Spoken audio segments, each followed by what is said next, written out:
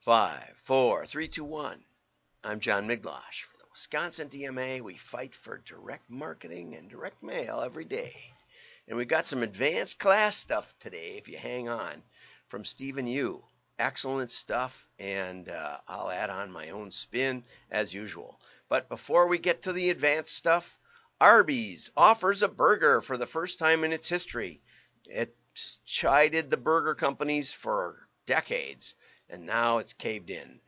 And it's finally putting a burger. It's a Wagyu steak house limited edition. It's 50% bigger than the quarter pounder served up by McDonald's. We're going to talk about that in a second. And it's made, instead of focusing on making billions of mediocre burgers, we're taking a stance on high quality meat that deserves to be cooked properly. So Arby's is cooking the burgers up sous vide style under vacuum, and it's supposed to give you a juicy tender with a slight pink center. And I can tell you, after listening to the reviews, that it did have a sort of a medium rare look to it, which is a really impressive and difficult to deliver in fast food. So that part's impressive. But here's the funny part, is that they mention that it's 50% bigger than a quarter pounder. And some of you advertising historians will remember that A&W in the 80s came out with a third pound burger, which is about what this is. Maybe it's more like a half pound burger. Well, 50% bigger. If you went from a quarter pounder to a third pound, that would add another quarter of a pound or something. I don't know. We're not going to figure out the math right now. But the Arby's is 50% bigger. So A&W thought, well, we'll do a third pound bigger. And in blind taste tests, it just crushed the McDonald's burger. Okay? So what happened? Nobody bought it. Why? They said, why should we pay the same amount for a third of a pound when we can get a quarter pound at McDonald's? You're overcharging us. People thought a third of a pound was less than a quarter of a pound. After all, 3 is less than 4. Yes, it is. And the consumer is always right.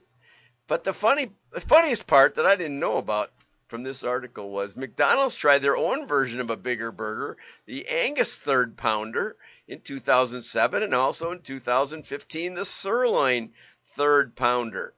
Okay? Oh my goodness. Just last year, this was written in 2017, but the mighty quarter pounder remains. And I like the McW. I always call it the McDouble, because that's about like a quarter pounder, but it's less expensive. It was on the dollar menu for years. Anyway, so the point is that making a better burger doesn't necessarily beat the competition. And in fact, in the taste tests, the Arby's, everybody gave them points for better beef, but better beef doesn't necessarily taste that much different than bad beef. Who knows what McDonald's puts in their burger? But it's the seasoning and other things that make it in a burger that make it work. But the reviewers were pretty uniform in saying that it wasn't that different, and one guy said he liked the quarter pounder better. He said this was kind of tasteless. It tasted like salt and pepper was on it. So you can judge for yourself. I'm happy to listen for feedback. Okay, here's an article by Bob Bly, and Bob and I, Robert Bly, have worked on some stuff together. So I know he's legit. He said that a recent A&I business marketing smart brief, when I clicked that link, it just went to the anamarketing.org. So that's not the smart brief. I'd like to know what the article was he was referring. But he said a Madison Avenue creative director said an important step in eliminating B to boring stereotype is to earn the attention of audiences by creating interesting content. And Bob rightly asks, interesting to whom? So many advertising types are not the target audience. Always dangerous. You have to basically think about what the audience wants, as we saw with the burger. And frequently, they don't even understand the product or the problem it solves at all. Absolutely. I was in imprinted merchandise, and I went up to Land's End. They hired me to help them with their B2B imprinted merchandise catalog launch. And I explained to them that, I gave them like 10 points they had to do. And years later, I went up there again to see Dave Zentmeyer, who was running it. And by then, it was like a $180 million division. And he had the 10 points up on a poster on the wall. Anyway, so I said to him, the buyer in business to business doesn't care how good the shirt is. The buyer wants to get points for getting a reliable source and getting a shirt the customers are going to be happy about and wear. The buyer is interested in not the fabric, it's like your customers will like this shirt and buy more stuff from you. And he looked at me he said, business to business sure is different.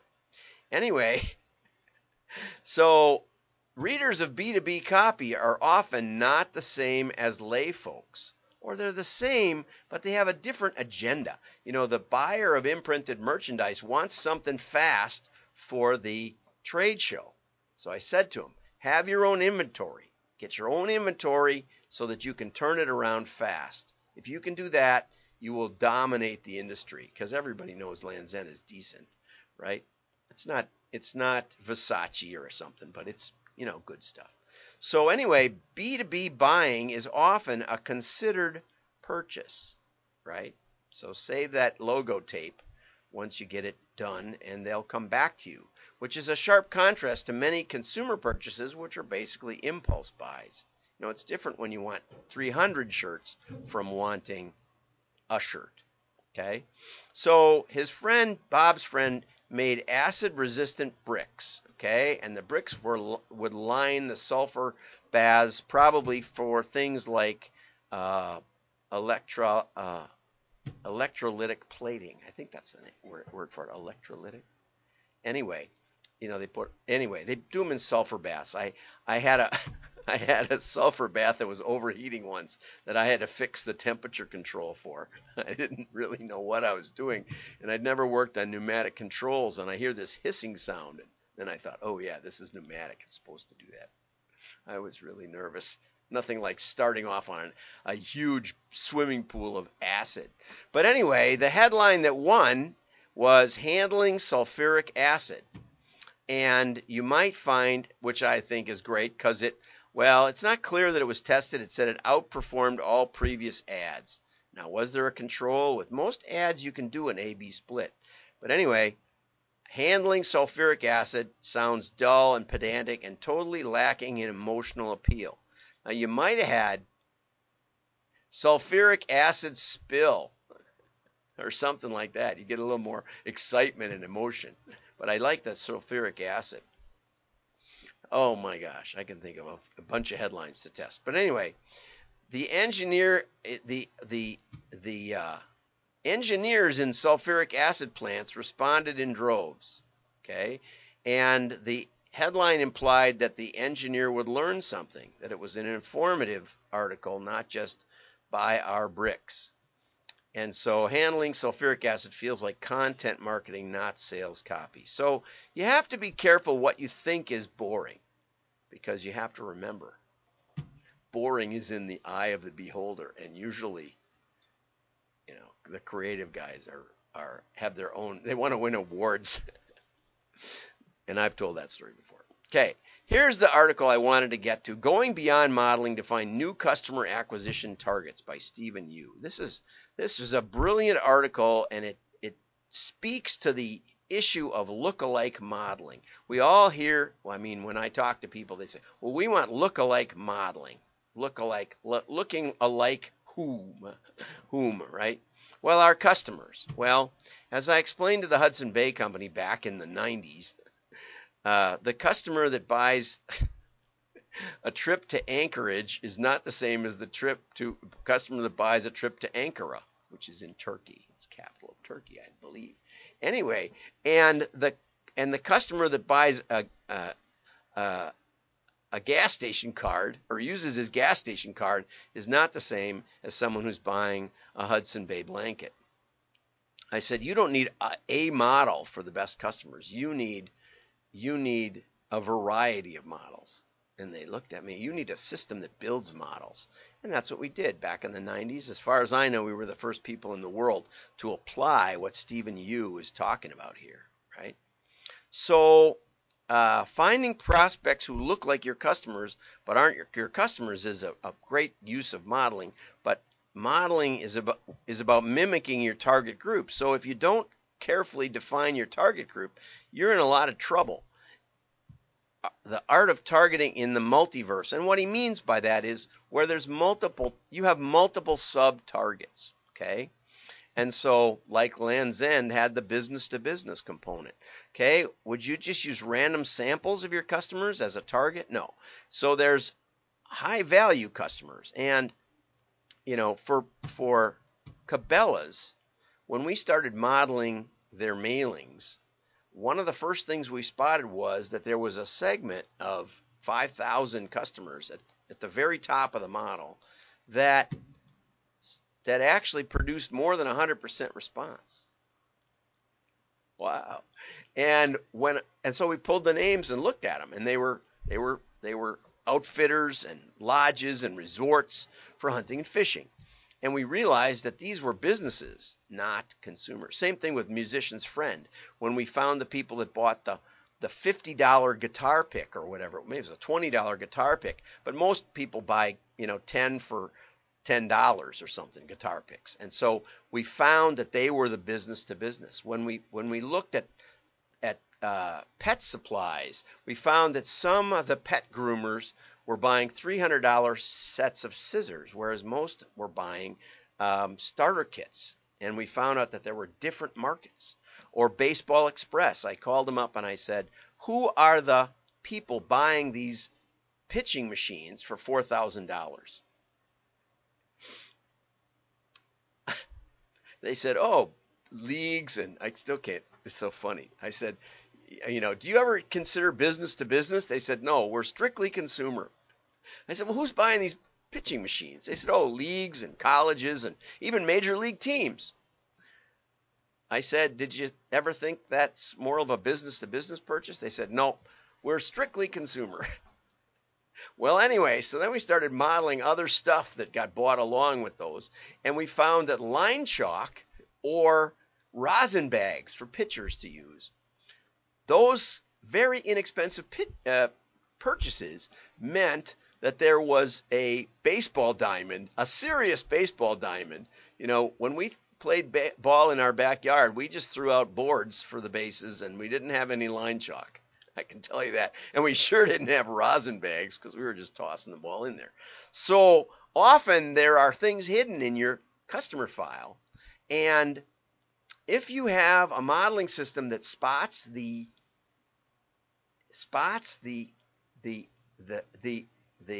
anomalies, that spots the surprises, then you have something to work with. So we helped Cabela's develop that big, thick book that they started mailing to their business and super customers. Okay, so high value customers can be a whole new business. We helped Pet Edge grow 20% in a recession. They had been flat for years. And then 20% the next year and 20% the next year. All because we spotted this completely new market. Baseball Express, we helped grow from $5 million in sales to $50 million in sales. And that's because we can spot these sub-targets. And sub-targets may be an entire new business for you, right? Okay, and so there's also high-value customers that don't purchase often. So Cabela's was mailing to their buyers 12 times a year for a year, and then they'd stop. And when I went around to sporting goods stores and asked people if they'd heard of Cabela's, they said, I used to get their catalog. I bet 40 people in a row said, I used to get their catalog. And the reason was because they were so committed to recency that they just would stop. And so, first off, we found that there was hunting and fishing were completely different. That was more important than recency. And then we started looking at people who had bought high ticket items like muzzle loaders. Did you know you can buy a muzzle loader rifle through the mail? Most people don't, but you can. I mean, it's kind of a slow motion gun, but anyway, we found that there was often a dormant period. We speculated because percentage of mobile homes was one of the really good variables we discovered for Cabela's. But we've suspected that the muzzleloader came to the house and the wife said, "We need a new refrigerator. What are you buying from Cabela's again?" And we found that after about 4 years, when the divorce was finalized and they were back in the mobile home, they could buy from Cabela's again. And we had almost exactly the same thing happen with Musician's Friend when they bought a high-ticket guitar. So, excellent target. This is such a great article. This is a great article, Stephen. Okay? High-frequency customers who are not big spenders. We did an entire suite of variables just to target the off-price buyer. The high-frequency, but almost always likes to buy on sale. And we mail them the sale book, and we stopped mailing the sale book to the high-value customers who weren't worried about sale price. They were business to business. It wasn't their money they were spending. They were managing the band for Neil Diamond or somebody, right? Okay, new customers. Excellent. How long do you mail the new customers? If they're digitally acquired, you might not mail them at all, right? That was a big breakthrough, made a lot of money for one of the oldest catalogers in America just recently. Okay, recent or active customers, keep them going. Dormant or inactive. All of these are excellent ideas. And with mail, we can build, we have the data set. We have the buyers who, most companies only have buyers. But we know who got mailed, who saw the ad, who saw the mailing, and didn't buy. And so we have a much better labeled data set for mailing, with mailing. Okay, so most of the time their behavior and geodemographic profiles are vastly different. This is the bedrock foundation for personalization, for why the fishing catalog and the hunting catalog should be different, but should also go to different people. It's not that simple, I have to say. Musician's Friend, we tried repeatedly for about 2 years to get the drummers and the guitar players sorted out. We could see the difference, but when we mailed them different books, they didn't do what we expected. Okay, so don't ignore your customer differences, and don't just listen to a modeling company that says, "Oh yeah, we'll just rank your customers and we'll mail them that way." Multiple models are the secret. Different targets call for different models. When we first started doing Cabela's, they went around and started getting quotes from other modeling companies, and all of them told, and big name companies, and all of them said, why would you need 10 models a year? For Musician's Friend, we ended up doing something like 40 models a year. Nested conditionals and prioritizing one model above another and letting people drop down to the more generic catalog at the bottom. It all made money, but it was an enormous amount of work, so you got to be careful with that too. But you are operating in multiple universes. You need multiple models because model algorithms are nothing but equational expressions of differences between target and comparison groups. Remember the labeled data set. Okay, in general, I suggest 2 to 3 different types of models in the initial test stages, and we can help you with that. The world does not stay the same. Rapid economic changes. So for Hammacher Schlemmer, when the COVID lockdown started, their business was booming, but they were trying to figure out if the new customers coming in were similar to their traditional old time customers. And we actually found out that they were a little younger and a little more affluent. Does that mean that they're going to hold up on lifetime value? Maybe not. Don't know. It's harder to say, you know. It's one of those things that first you have to see if they are different. Then, once you know that, you have to keep an eye out for, you know, if they're digitally acquired, the kind of merchandise they bought, and that's what modeling can do for you. Keep an eye on many, many variables. We also looked at the impact of the lockdown, and we actually created geodemographic variables specifically for unemployment rates before and after the pandemic. If your modeling company does that kind of work, you might think they're worth keeping around. Anyway, so shifting product adaptation. Anyway, this is just wonderful stuff. I highly recommend it, and like I said, it's a little advanced, but you might try my book. I understand it's out of print at Amazon. We're going to revise it again to the 3rd edition, but you still can get the Kindle version. And I'm working on the 3rd edition now. So anyway, have test strategies, always test new segments, and always try to spot the anomalies. That's where the biggest impact of modeling occurs. Thank you, Stephen. Bye-bye.